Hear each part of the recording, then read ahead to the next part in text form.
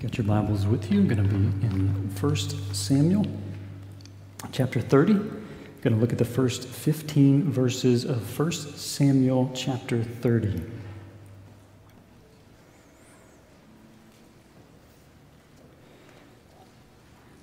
First Samuel chapter 30. Please hear this public reading of God's Word. Now when David and his men came to Ziklag on the third day, the Amalekites had made a raid against the Negeb and against Ziklag.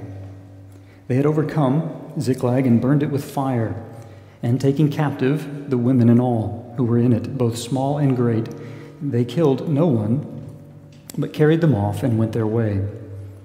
And when David and his men came to the city, they found it burned with fire, and their wives and sons and daughters taken captive. Then David and the people who were with him raised their voices and wept until they had no more strength to weep. David's two wives also had been taken captive, Ahinoam of Jezreel and Abigail, the widow of Nabal of Carmel. And David was greatly distressed, for the people spoke of stoning him, because all the people were bitter in soul, each for his sons and daughters. But David strengthened himself in the Lord his God. And David said to Abiathar the priest, the son of Ahimelech, "Bring me the ephod." So Abiathar brought the ephod to David, and David inquired of the Lord, "Shall I pursue after this band? Shall I overtake them?" He answered him, "Pursue, for you shall surely overtake and shall surely rescue." So David set out and the 600 men who were with him, and they came to the brook Bezor, where those who were left behind stayed. But David pursued, he and 400 men, 200 stayed behind, who were too exhausted to cross the brook Bezor. They found an Egyptian in the open country and brought him to David, and they gave him bread, and he ate. They gave him water to drink, and they gave him a cake of figs and 2 clusters of raisins. And when he had eaten, his spirit revived, for he had not eaten bread or drunk water for 3 days and 3 nights. And David said to him, "To whom do you belong, and where are you from?" He said, "I am a young man of Egypt, servant to an Amalekite, and my master left me behind because I fell sick 3 days ago. We had made a raid against the Negeb of the Cherethites and against that which belongs to Judah and against the Negeb of Caleb, and we burned Ziklag with fire." And David said to him, "Will you take me down to this band?" And he said, "Swear to me by God that you will not kill me or deliver me into the hands of my master, and I will take you down to this band." So as we come to our congregational prayer today, the idea is we want to use this passage from 1 Samuel 30 as a springboard to help us pray today. And I know this may seem like a unique passage of Scripture to use with lots of strange names in it for a congregational prayer, and I would grant you that. It is a unique passage, but I think there are some things in this passage that will help us to pray. The first thing to note is David and his men returned to Ziklag, where they had been living for some time, and they find the city burned with fire. The wives and the children are all gone, and they weep, they grieve. They weep until they have no more strength left in them to weep. And then this weeping begins to turn to anger, perhaps with the men. And these men all of a sudden start talking about stoning King David. Well, David. So how would you respond? Put yourself in David's shoes for just a second. You have returned to the city where you have lived. The city is burned with fire. Everything is gone. The children are gone. The wives are gone.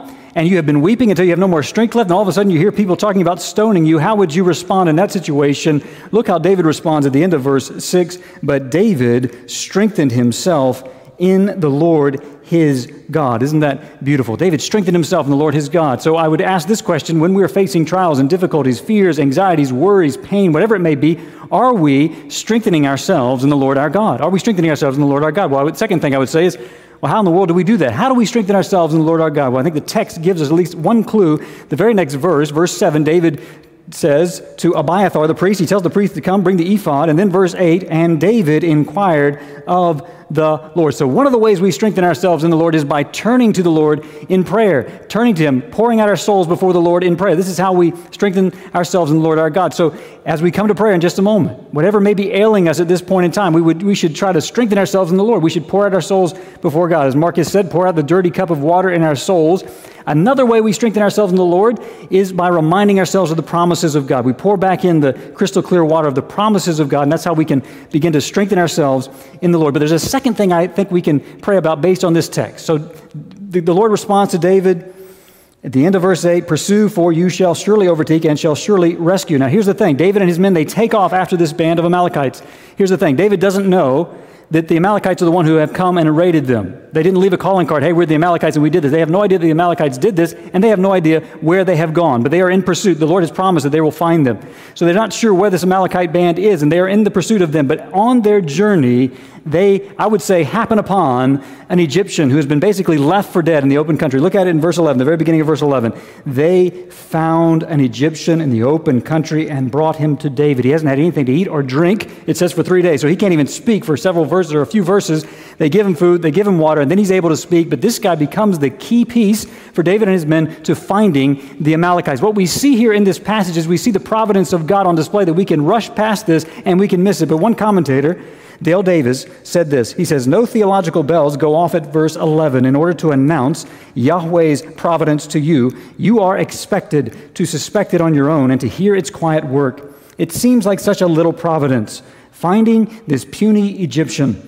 But little providences make big differences. How true is that in our own lives? How little providences God has used to make big differences in our life. Maybe you happen to leave a meal after over there in the gym, and you come out and you happen to walk with somebody you haven't seen in a while, and just in that one little conversation, that person encourages you with just the right word that you were needing, a little providence that led to a big difference. But I think of providences from people that led them to come to our church. I think of Jose Rodriguez, the little providence of placing him in the same lab as Manuel Fierro and ultimately building a friendship, and the little providence of Manuel simply inviting Jose to come, and then he was converted up here in the second row when Mark was preaching one Sunday. That was a little providence that made a huge difference in his life, and that's happened multiple times. Or the little providences that have led people here, and ultimately they found their spouses in this church. That's happened multiple times. So maybe as we go to pray, simply thank God for his providence in our life, his purposeful sovereignty in our life, and maybe some cases that popped into your head that you can give thanks to God for. So let's strengthen ourselves in the Lord our God, and let's give him thanks for his providence. I'll give you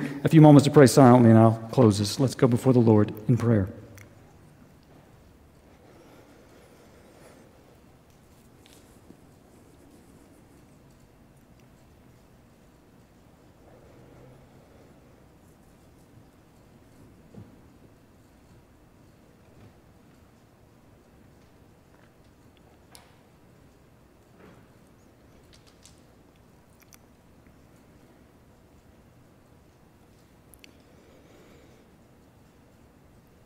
Heavenly Father, I'm thankful for this passage of Scripture from 1 Samuel 30. I'm thankful for David's example in our text. He grieved until he had no more strength. People talked about stoning him, but he strengthened himself in the Lord his God. Father, may we learn from David's example here in this passage. May we, when we're facing trials, difficulties, fears, anxieties, worries, may we be quick to strengthen ourselves in you.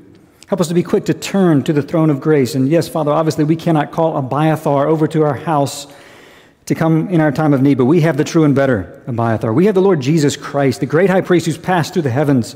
He's not unable to sympathize with our weaknesses, Father. So I pray that we would come boldly to the throne of grace. And any time of need, I pray we would be quick to come, and we would be quick to remind ourselves of the promises of God at the throne of grace. But Father, I'm thankful for this example of your providence in this passage of Scripture. This puny Egyptian that they happen upon on the way becomes the key piece for them in terms of finding the Amalekites and returning all their wives and children and possessions to them. So, Father, I just pray that our eyes would be open to your providence in our lives, your purposeful sovereignty in our lives, and help us to be thankful when we see clear indications of your providence at work in our lives. So I'm certainly thankful for the providence of God, your providence in Manuel and Jose's lives, and just putting Jose in that lab. And that little providence led to his conversion. And other people in our church, similar things have happened, were little providential things. Even Caitlin Cato, who's now Caitlin Wood, the providence of being in the lab with Grant Crane and a conversation there that led her to this church, a little providence that led to her conversion. So help us to be more thankful for your providence in our lives. And Father, as we continue to worship, I pray we would worship in spirit and in truth, that our worship would honor you. And I pray for Mark as he preaches from your word that you'd use him powerfully and we'd be attentive to your word. And we ask this all in Jesus' name. Amen.